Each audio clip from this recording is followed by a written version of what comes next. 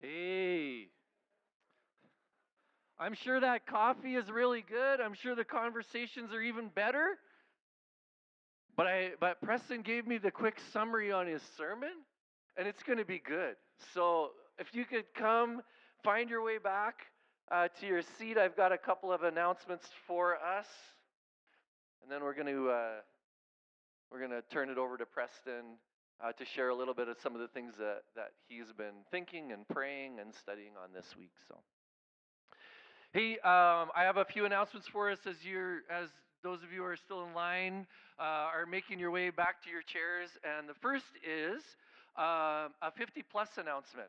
Okay, so if you are 50 plus, sign in front. Okay, this is there does come a time in your life when you get really close. Like even just I was standing at the back and I was like, in 2 years I can join this group, which was both exciting and a bit on the shocking side. Actually, there's a little bit of each. But our 50 plus folks have been getting together and connecting, and they do that over coffee and tea and a few other ways. And their real goal is to make Jesus kind of the center of some of those kinds of conversations. So, if you are in the 50 plus demographic, they would love to have you join them. And you are start. I'm gonna point this out. The second Wednesday of every month, starting on April 13th, at Bill and Nell's house.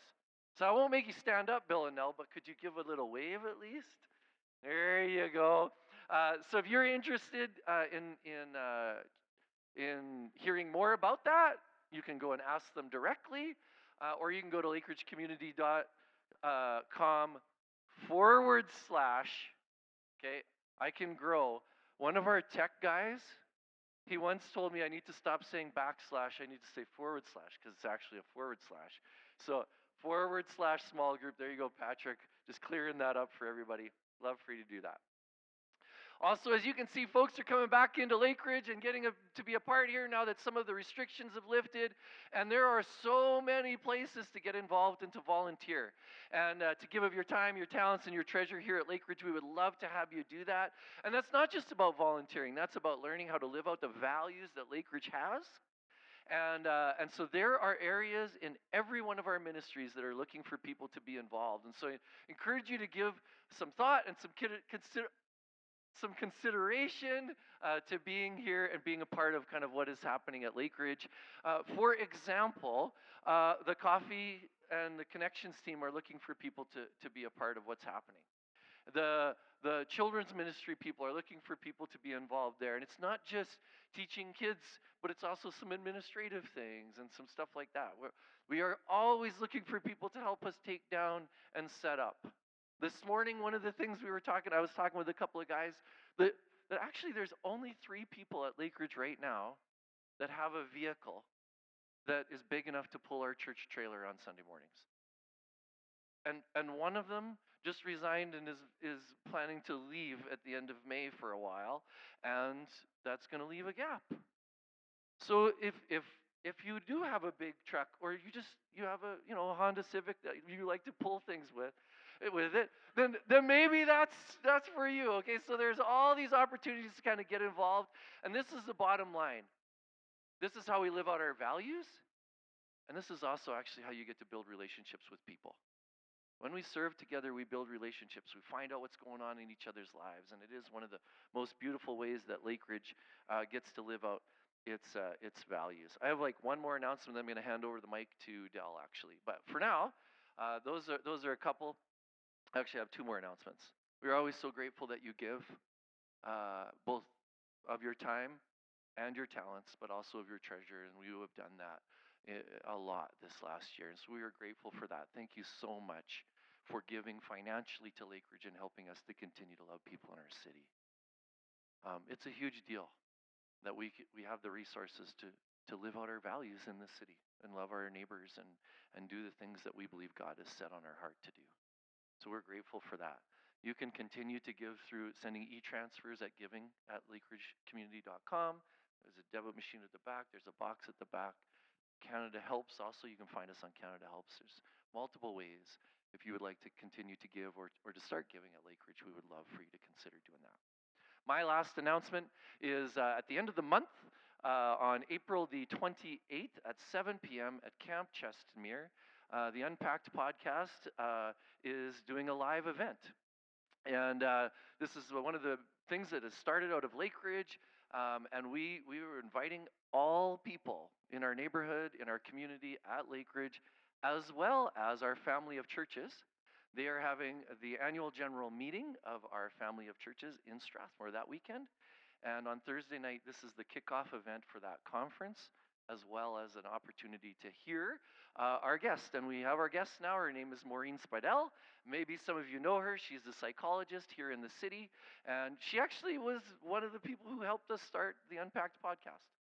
And one of our very first guests, way back like a year and some months ago. And we're going to be just talking about restoring relationships. What does it look like for us to restore relationships in our personal lives, at work, all the different places. And we're going to just unpack a bunch of that kind of stuff. So you're welcome to join us. It's free, but we are asking you to get tickets just so we know how many people are there. So you can go to the unpackedpod.ca and get your free tickets there. Just sign up for them there. And we'd love to have you join us. That's all from me. Del, I'm going to let you take it from here, and then you can turn it over to Preston. My name's Del. Good morning. Just smile a little bit. Do you know if you practice smiling, it actually changes the way you feel? Everybody smile right now. Just smile a little bit. Look at your neighbors, smile at them. Doesn't that feel good? No, don't stick out your tongue, Brenda. That's not what I said. Hey, Evan, do you know how many days, hours, and minutes it is till you're done here? We do. We do. We've been counting, right? So we know. Hey, a lot of people don't know that Evan, maybe if you don't know, Evan and his family have resigned as of May 31st of this year. And we are so delighted that they have been part of our lives for all these years. So there's no way we can express it. Now, Evan resigned. He didn't get fired, just so you know. Like, his last job, he got fired. A lot of you don't know that. But Evan used to work in an orange juice factory, and he got fired because he couldn't concentrate. I'm sure that's true. I heard that one before. So a lot of groans going on around here. Hey, when you leave today, you're going to get one of these sheets because we want to express our thanks. Am I in trouble? Oh, that's right. We're on television. Sorry. Only $29.95 if you pay now. We are so grateful to have the DeWald family as part of our lives for the last 10, 11, 12 years, whatever it was when Lake Ridge took off. A little group of about 10 people believed that God was going to do something amazing in Chestermere, and God was already working here, and so we thought we can join in on that. And here we are in 2022. This group of people have been through a pandemic and been through all kinds of crazy stuff, and here we are, and God is still at work. Yes, that's what I like to hear. So we are so grateful for the impact that they have had in our lives. And Evan was one of my students when I was teacher at a Bible college. And so was Preston, one of my students teaching at a Bible college. So don't blame me. I didn't do anything. And now they are both my pastors. And now we are bidding farewell to Evan. And so we're going to collect a goodbye gift. We're going to send them off. And so when you leave here, you're going to get this sheet which talks about a goodbye gift that we can gather together, a financial gift, and pool that together and give them a gift as they head on to whatever God has for them next. Does that sound good? And so you can, because this is a gift, again, it's not tax deductible, so we can't offer receipts. But there's several ways to give on this sheet you'll find. You can give cash or check to me or Marie Cook. I don't see her, but she's probably here with Theo somewhere. Or Kevin Castanero. And or you can give e-transfer to Murray, and it's on this sheet. The instructions are on this sheet. Plus, there's some really cool pictures of that. Plus, he's wearing a Flames cap, so I really like that. So, all right. So we love the DeWalds, and we're going to send them off in the best way that we know how. Does that sound good? And then towards the end of May, then we're going to have a big celebration party and send them off with our love and our blessings. Okay, sound good? Okay. Sorry about the orange juice thing, but it just seemed like the most fun.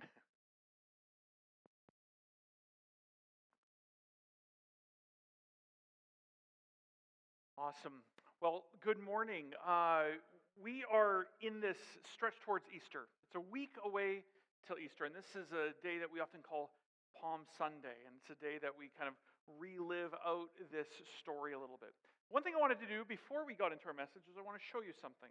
Because this is the time of year where we encounter some words and some symbols and some ideas that are very foreign to our Canadian, Western, Chestermere mind.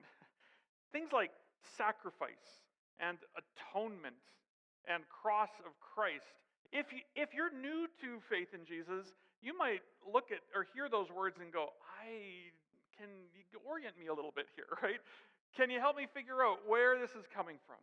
Well, I think it's really important for us as a church to do that, to orient us to some of these words. And so we're going to watch a short little video that helps us understand this theme of sacrifice. And it'll help me then take us through some scripture this morning as we carry on our series about small boat, big sea. And I think you'll see something come together that I'm quite excited for. So let's show that. It's just a short little clip here. We all long for the world to be good, for people to live in peace, act with love and justice. But there's a problem. Something compels us humans to constantly wreak havoc and destruction instead, and we call this evil. And from the Bible's point of view, evil ruins things in at least two ways. There's a direct effect of our evil, like when someone steals from another person, they've created injustice. Yeah, therefore, they owe something to make it right. But there's another indirect effect of evil, because they've also ruined the environment of the relationship, creating a lack of trust, there's emotional damage. It's like vandalism, and they need to make that right, too. Now, many people believe, hey, God is good, he should be the one to just get rid of all the evil in the world. But let's be honest, the evil that I see everywhere out there, it's the same evil that's inside of me. We have all contributed, and we keep doing it. And so this kind of puts us in a bind. If God's going to rid the world of evil, he'll have to get rid of us. And this is what's so remarkable about the story of the Bible. This God is so good that not only is he going to rid the world of evil, he's going to do it without destroying humanity. So how is he going to do that? Well, early in the story of the Bible, we're introduced to this practice of animal sacrifice, which I know, it seems weird to us, but for the Israelites, it was a very powerful symbol of God's justice and of his grace. So remember, I'm a contributor to the evil that's in the world. I should be removed. But God is allowing this animal's life to be a substitute. It's symbolically dying in my place. And the biblical word for this is atonement, which means to cover over someone's debt. But there's a second part to this ritual. Remember, evil also causes this relational vandalism. And in the Bible, this idea is described as polluting or defiling the land and making it unclean. So the priest would symbolically wash away the vandalism by sprinkling the animal's blood in different parts of the temple. So the animal's blood is cleaning things? Well, remember, this is a symbol, and it's a symbol that we're not used to. The blood represents life. And the sprinkling of the blood is this representation of how God is cleaning away these indirect consequences of evil in their community. In the Bible, this process is called purification. And so the temple and the land now become a clean space where God and his people can live together in peace. So this ritual makes things right between Israel and God. And more than that, the Israelites experience God's love and his grace through these symbols. And by being forgiven, ideally, this would compel them to become people of love and grace too. Right, that's the ideal, but it wasn't always happening. Right. So the prophet Isaiah, for example, he talks a lot about this. He opens his book by saying that the continual sacrifices of the Israelites had become meaningless because they were also allowing great evil in their midst, ignoring the poor and the oppressed. Even the Israelite kings were distorting justice. But Isaiah looked forward to a day when a new king from the line of David would come and deal with evil, but in a surprising way. The king would become a servant, and not just serve, but also suffer and die for the evil committed by his own people, and his life would be offered as a sacrifice. And this is the promise Jesus believed he was fulfilling. He's the King of Israel, suffering and dying on the cross. In fact, Jesus himself used Isaiah's words when he said that he came to serve and give his life as a ransom for many. And that word ransom refers to his sacrifice of atonement. And so all over the New Testament, we hear about how Jesus' death was an atoning sacrifice for us. It covered the debt that humans owe God for contributing to all of the evil and death in his world. But the New Testament authors also talk about Jesus' death as providing purification. And so we hear about Jesus' blood as a symbol of his life, having this ability to wash away the vandalism that evil has caused in us and around us, so we can now live at peace with God. So that's the meaning behind Jesus' death. But there's more to the story. Yeah, the New Testament makes this powerful claim that Jesus' death was not final. He rose from the dead.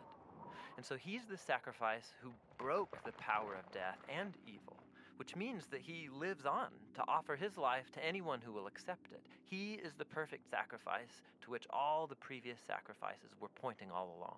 So because of Jesus, the early Christians stopped participating in the ritual of animal sacrifice. But they were given new rituals. There are two that Jesus taught his followers to perform. The first is called baptism. Just as Jesus died, so going into the water becomes this personal connection you now have to his death. And in coming out of the water, you, so to speak, come back to life with Jesus. So baptism is this sacred ritual that joins your story to Jesus' death and his resurrection. The second ritual is called the Lord's Supper, which is a reenactment of Jesus' last meal with his disciples, and he used bread and wine to portray his coming death as a sacrifice. And so now, followers of Jesus, they take the bread and the cup regularly to remember and to participate in the power of Jesus' death and in his life. So these rituals, they remind us of God's love and encourage us to live a life of love and grace. But they do more than that. They connect us to a new life source. The very power that brought Jesus back from the dead is the same power that can deal with the evil in our own lives and transform us into people who lead lives of love and peace.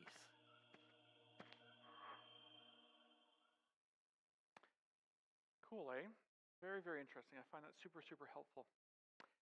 Hey, we are journeying, and we are going to circle back on this, but we are journeying on this sermon series called Small Boat, Big Sea. We've been working through this Lent journey around the Sea of Galilee. Now remember, the Sea of Galilee, it's bigger than Lake Chestermere by quite a bit, but it's not huge. And it's enough that a group of people lived around there. And that's where Jesus spent the core of his ministry years, was around the Sea of Galilee. He was doing something there. He showed up to an ordinary group of people living on the shores of this place. And everything he did, every little moment that he touched, or everything we have recorded in the Gospels, leads to, pointing to, making sense of what Jesus is doing in the world and ultimately in us. So there's a lot to pay attention here, and it's actually quite a lot of fun. So we, last Sunday, Pastor Evan took us on a journey where the disciples, they were crossing on the boat. And they encountered a storm, and it was crazy. And then we come to where they were going. So they just encountered something, so we're going to pick up at that spot. And so if you have your scripture along with us, we are going to take a look at Mark 5, 1 to 20. And I want to unpack that. And there's so much going on here that I think helps us understand what some of these other symbols are about. Let's take a look here. So Jesus, he had been out there with his disciples, and he had calmed the storm. Jesus, of course, he fell asleep on this boat, and when he woke up, he said to the storm with his words, he said, "Silent, be still." And everything calmed down, and his followers, his disciples, it says they were terrified. "Who is this man?" they asked each other. "Even the wind and the waves obey him." So this is just what they encountered.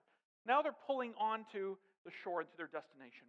Their destination is a place on the other side of the sea that is the no-go zone. It's Kinneberg, right? I'm kidding. It's a joke. It's a joke for anybody living there. Sorry. This is the other side of the lake. This is where you don't go. Why? Because it is a Hellenistic area. It is pagan. It is all the things that is not Jewish. It is idols. It is a place that to the Jewish people was very evil. You did not go there if you were a good Jew, because you would encounter ideas and people and practices that were counter to your faith as a Jewish person. So you stayed away. There's an area called the Decapolis, or the 10 cities. And these 10 cities, archaeologists can find them, and it kind of defines this area on the other side. Well, this is where Jesus goes. You got to love Jesus, right? He takes his disciples in across the tracks, so to speak. And he's about to do something. It's really, I think, a very beautiful story. So they arrived to the other side of the lake in the region of the Gerasenes. When Jesus climbed out of the boat, a man possessed by an evil spirit came out from the cemetery to meet him. So picture this. They pull up right away. Jesus is coming to this place, and right away, one person from this community is running to him. But he's a crazy person. And it describes just how crazy he is. And Mark, who usually tightens things up, packs a lot of punch here. He actually tells the longest version of this story. And he says this man lived among the burial caves and could no longer be restrained, even with chains. Whenever he was put into chains and shackles, as he often was, he snapped the chains from his wrists and smashed the shackles. And no one was strong enough to subdue him. Day and night he wandered among the burial caves and in the hills, howling and cutting himself with sharp stones. This is a tortured individual.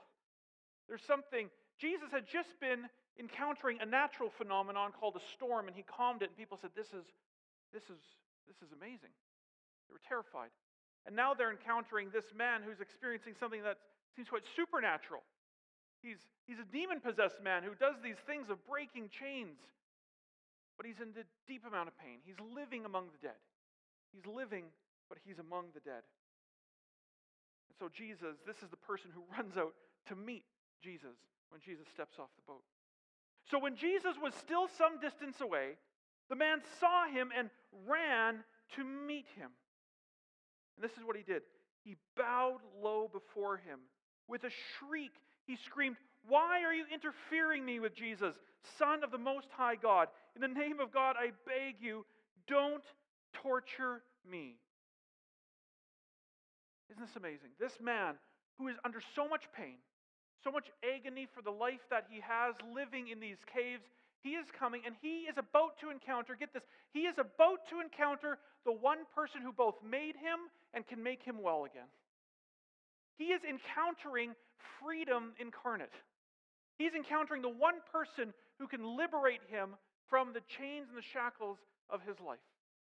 But guess what he sees first? He says, "Don't torture me." He is so afraid of pain and whatever that even when he encounters something that's going to give him life, he thinks it's going to give him pain, right? Do you ever encounter this too? I do as a parent. I say, no, stop eating all of that. Get that out of your mouth, especially when it's young, right? And we want to intervene and say, this is better for you.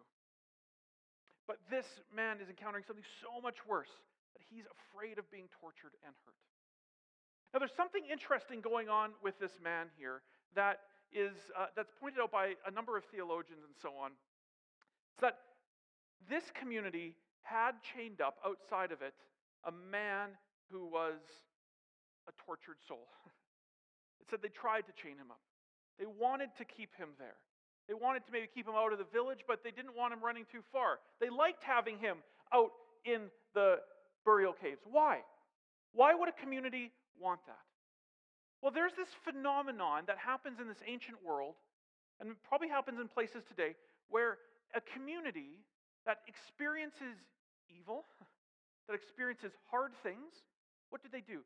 They have actually a scapegoat. A person that the kids can go and throw rocks at, right? A person on the edge of town that you can go and curse.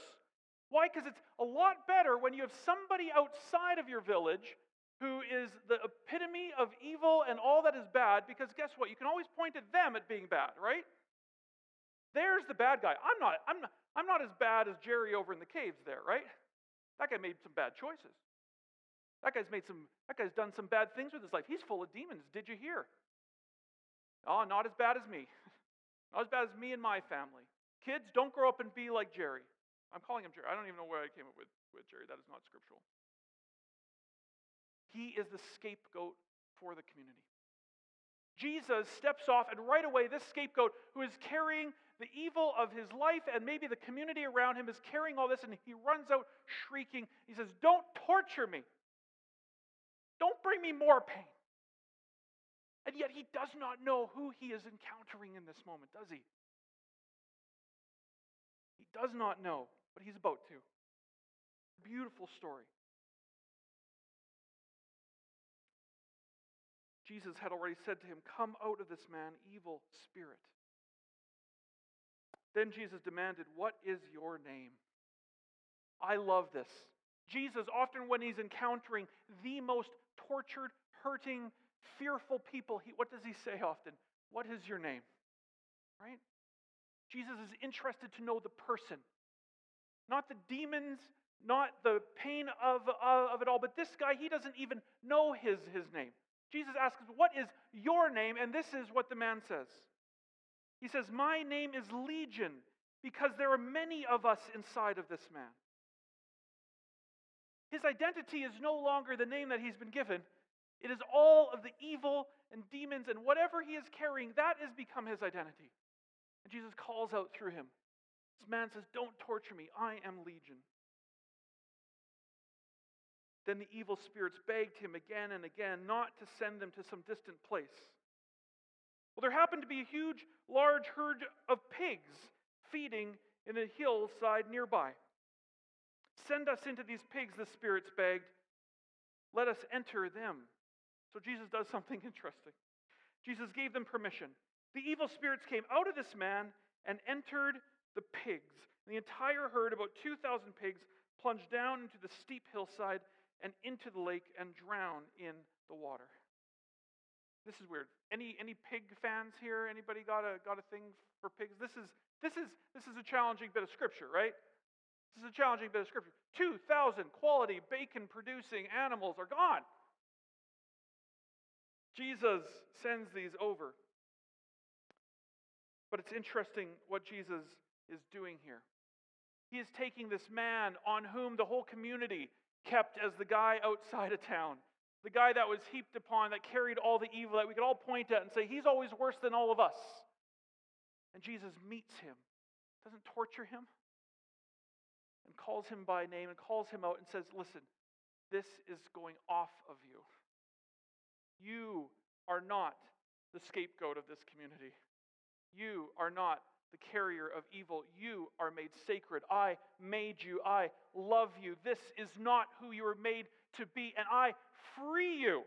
I liberate you from this identity, from this burden that you're carrying that's been placed upon you he doesn't even ask how he came about to be in this way. He took it off and sent it away into, maybe not a scapegoat, but scape pigs. Now it's interesting, the pigs were a symbol not of Jewish history, but of Gentile pagan history, and so we can unpack why it might have gone into the pigs and why they died and all of that, but it was gone. It was away and into the dark, deep water, and the water represented the chaos, and he sent it away. Now, you would think if the community was excited about this, their friend who lives in their scapegoat that they keep chained up out there, you would think that these people would come out be cheering, right? Let's see what happens with these people. Instead of encountering this freedom like this man did, it said this: "The herdsmen fled into the nearby town and surrounding countryside, spreading the news as they ran. And people rushed out to see what had happened. A crowd soon gathered around Jesus." So remember, we were first encountered with one person that runs out to Jesus, and he encounters freedom. But this time we encounter a crowd, and their response is different. A crowd soon gathers around Jesus, and they saw the man who had been possessed by the legion of demons. He was sitting there, fully clothed, perfectly sane, drinking hot chocolate, one version has, right? They were all afraid.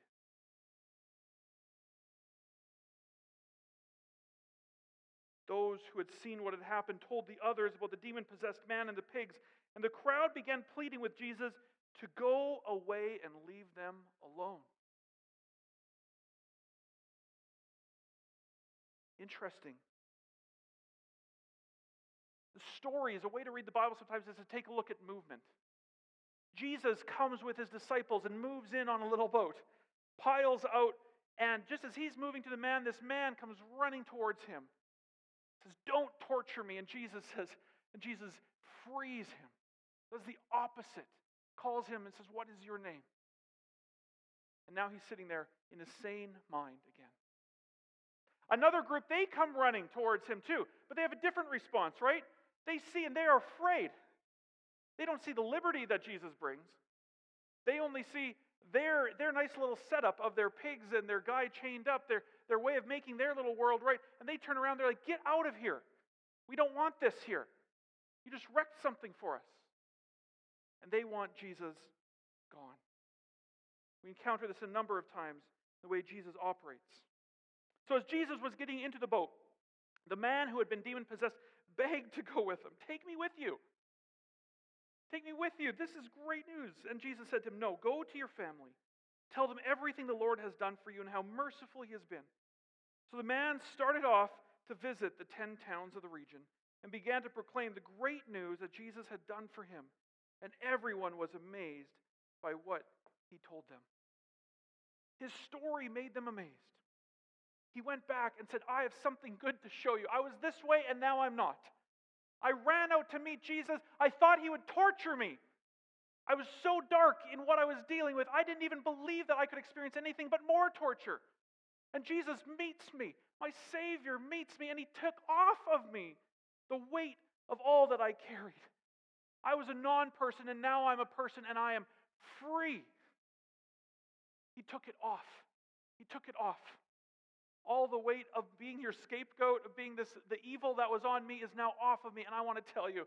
And people were amazed. He was one of the first real preachers, right? A missionary. It's beautiful. Jesus was not his captor.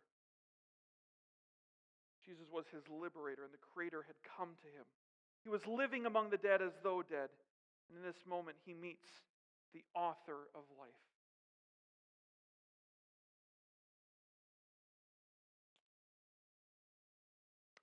I want to tell another story outside of another town. There was another place where people would take the sin and the evil of their community and they would put it on some other people. But they're a little bit more sophisticated. Outside of the town of Jerusalem is a place called Golgotha. It was a bunch of caves too, a bunch of burial tombs. And in the middle of these burial tombs was a little hill, and on top of that hill, they would put some crosses. These Hellenistic Romans who were doing it in the 10 cities also had a more efficient way of doing it right outside of Jerusalem. And they would set up some crosses, and guess who they'd put there? Their most evil people, right? People on whom the sin of their culture could just be mounted. And so they would they'd pile it on somebody. Is it Barabbas? No, give us Barabbas, right? Who is it? Well, in this day, on Easter morning, guess who they put on a cross? Put a couple criminals and Jesus. Why? Because outside of this town, as long as there was somebody hanging on the cross out there, then they're a lot worse than me, right? We can put somebody on there, and guess what? We can sneer at them. We can spit on them. We can jeer at them. We can curse them and pile all my curses on these evil, awful people in my community and slowly purge and purify our community of evil. And so we do. We go, and these Romans, they would all do it, and they set up, and there they are. But there was something about to happen different on this day. On this day, this was not the ordinary criminals of the day that deserved perhaps what they were, their comeuppance. On this day, God put himself in the story. Jesus, the creator and author of life, was the one who was about to be hung on the cross. It was about to change everything, called a glitch in the system. But when God is the one who steps in to take upon the jeers and sneers and evil of the world, God is about to do something to utterly change what the story is about. The outcasts on Golgotha, the scapegoat. It's interesting, Jesus set this up perfectly, didn't he? Because it's a lamb that's sacrificed, not a goat. And Jesus comes and sets himself up as the lamb who was slain. Not the scapegoat in the 10 cities, but the lamb whose blood would be shed for the healing of people. Not once a year, but forever. Jesus takes on the sin of the world. And there he is. Jesus was that, took on all of the evil that was carried upon not just his community, not just his friends or disciples, to be cast out to the edge of town. But guess what? He's taking on the evil of the whole world. In 1 Corinthians 1:23, Paul says this. He says this, so we preach Christ crucified. We preach Christ crucified. The Jews are offended, and to the Gentiles they say it's all nonsense. We preach Christ crucified. I've often wondered about that, because I don't often come here when I preach and say, let's point at the cross. We bring it out once in a while, but it is a beautiful image, because guess what? As Paul says, we preach Christ crucified. It is on Jesus that everything goes. And when we orient everything that we think needs to be right in the world, and we orient towards the cross as the right place that all of the sin that we experience in the world goes on him on the cross, then it goes someplace where it can actually be resolved. Now, I want to tell you something. I'm very keen on Jesus saying, love God and love your neighbor. But this is not just a really good moral pursuit. Does anybody here have an awful neighbor? Does anybody here have a neighbor that plays their music really loud, parks their car where they shouldn't? Does anybody here have somebody in their life that they don't appreciate? A family member, somebody. There we go. Got some honesty in the front rows here. Are they somebody that you pour all of your wrath and anger on? Are there people around you that when they insult you, you have one ready to come back at them? Well, Paul says we preach Christ crucified. There are no scapegoats in our Christian faith, in our neighborhood or in our city. If they look different, smell different, act different, do things that you even think are evil and bad, do you know where your wrath and your justice goes? On the cross. There's only one place that can go where it is resolved, and it is on the cross of Christ. That's why Paul says, I preach Christ crucified. If we think we are going to resolve anything that's broken in our hearts or in our communities, in our homes, in our neighborhoods, in our city, in our world, if we think that we are going to take that and just put it on another scapegoat, it will always be a tortured man down in a graveyard who carries the burden of a broken world. And Jesus came to liberate him first and then say, no, it goes on me. If you have a problem with somebody, put it on me. If you have an evil in your own heart, guess what? Put it on me. Put it on me. Because I resolve it once and for all. I preach Christ crucified. When we live with this as our primary message, guess what? We can resolve everything. Because Jesus resolved everything. I preach Christ crucified. So our hope is in Christ crucified. It leads us to the place where we can worship God and love our neighbor. Where we can say, thank you, Jesus, you took it. You took it. That person that offended me, you took it. I praise you, God. Can I come follow you? Can I tell you what you've liberated me from? I no longer have to justify myself. I no longer am in charge of making myself right in this world, of defending myself. I can step in because we have a spotless Lamb who died for us. The journey of Jesus to the cross is a grand story of how Jesus makes a way. They say that if the good news of Jesus isn't the best news you've ever heard, you haven't quite heard it right yet. If it's not the best news you've heard, you haven't quite heard it yet. And I think we as a church, sometimes Big C Church, has not done a very good job of preaching Christ crucified. To say this is our liberty and freedom. That he took it all upon himself so we can be free from having to be the people to make this world right on our own and by myself. This is the Easter story. And when we read it in this context, it's a profound vision of the good news that takes us somewhere. That shows us a way forward. That deals with what's inside and outside. And it's potent. Preaching Christ crucified. It's on him. I'm free. I'm free because of this. Jesus, on the night that he was betrayed, he gathered his friends around for another symbol. He gathered them around a table, around a table to tell a last story here. He gathered his friends again, not on the shores with the demon-possessed man, not to show how he is liberating this individual. He's not gathering them in a boat to show them how powerful he is even in the natural world. He's gathering them around a table. And he's getting really close to them. He's leaning right in. And he reminds them of the Passover story.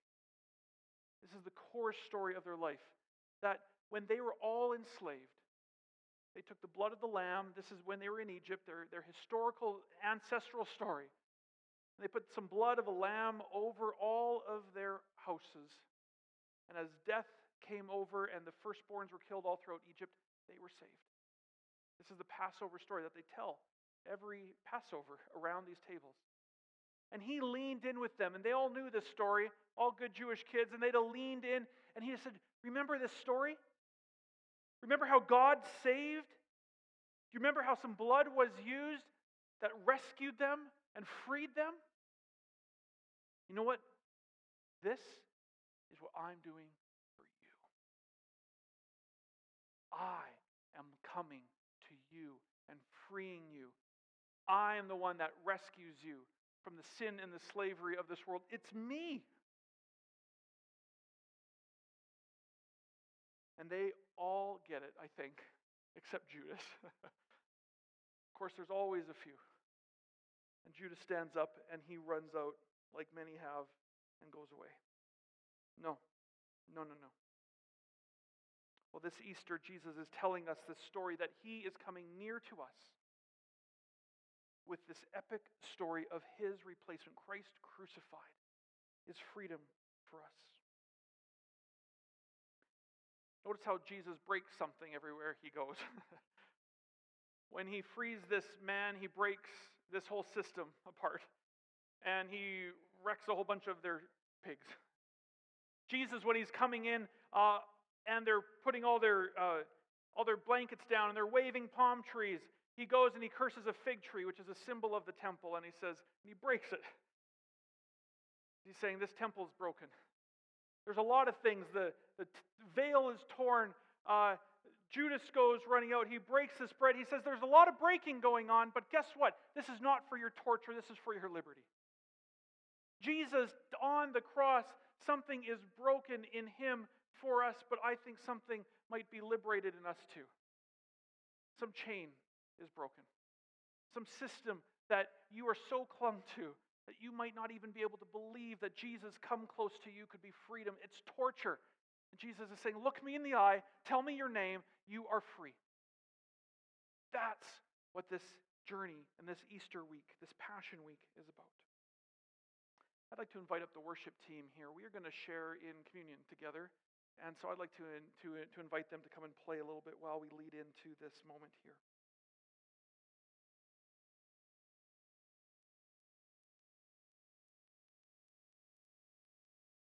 Friends, when the one who made you takes something from you and frees you from something, it's so that you can see that Jesus is here. I think sometimes Jesus has to remove something from in front of us for us to see. Jesus, he sees you in your pain. And he has shown up to be the one that you've longed for.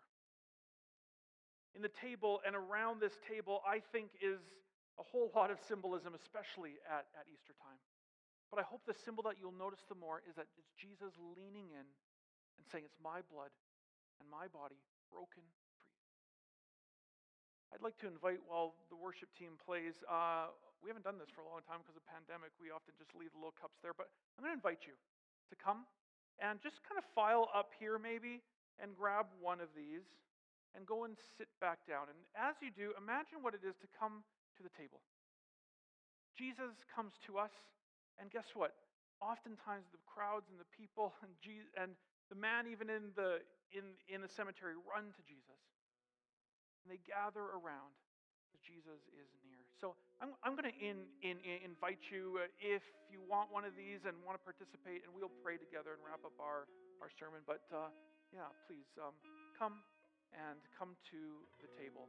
You are welcome here. Jesus has come to you. Amen. Amen? Amen. Come. You are welcome.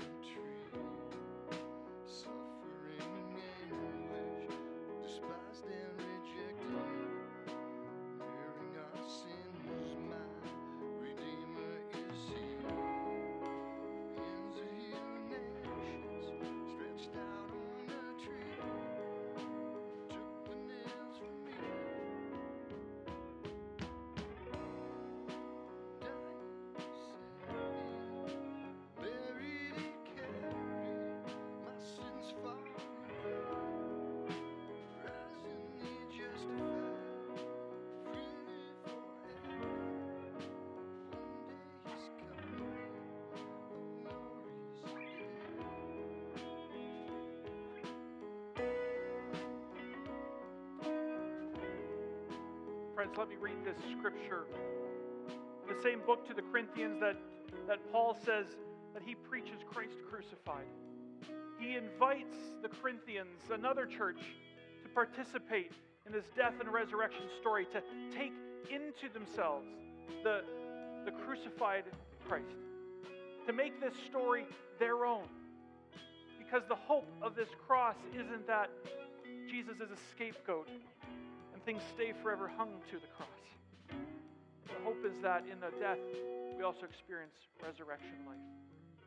And so let me read Paul's words here. It says this: On the night that he was betrayed, the Lord Jesus took some bread, and he gave thanks to God for it. Then he broke it in pieces and says, "This is my body, which is given for you. Do this in remembrance of me." And so we do. We take this wafer as a remembrance and a participation in the death of our Lord Jesus Christ.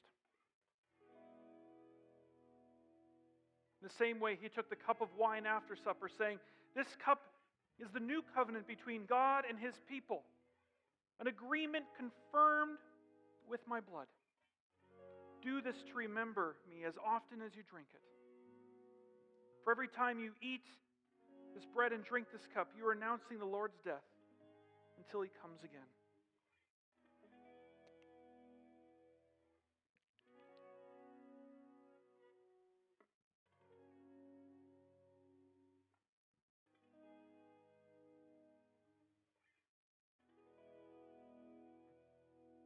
And so, we enter into this week, participating in this grand story, making this story our story.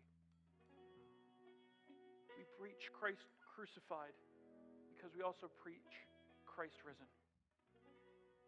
Friends, I hope that this week for you, this Passion Week, is one where you get a moment to reflect that Jesus took our place, that Jesus came to us when we were afraid that God might torture us, and in fact, God was liberating us. Where we wonder where to put our anger at a world full of injustice, and Jesus puts himself on a cross and says, "Give it to me. I will be the one to take. Not only the scapegoat, but the lamb crucified for you." May this story be ours this week. I hope to see you this coming Easter. Please stand with me. Next Sunday, we are going to tell the other part of the story, the resurrection of Jesus, and what that means. The story of Easter does not end with the cross. It ends here in our lives today with Jesus alive in us, walking with us, working in us, calling us to love our neighbors and be loved by him. Next week at 10 a.m., come for a little breakfast. We're going to have from 10 to 10:30, we're going to have goodies here. So come, we're going to have coffee and pastries and some fruit and some other things, thanks to our coffee team. And so come early. It's a time of celebration. If you like florals, I always like to wear florals on a Easter morning. Wear some florals, okay? Do it. It's a time of resurrection life, and so come. May the Lord bless you and keep you. May the Lord make his face to shine upon you and be gracious to you. May the Lord lift up his countenance upon you and grant you his peace. He has come for you. You are free. Amen? Amen. Have a great week, everyone. Bless you. Florals.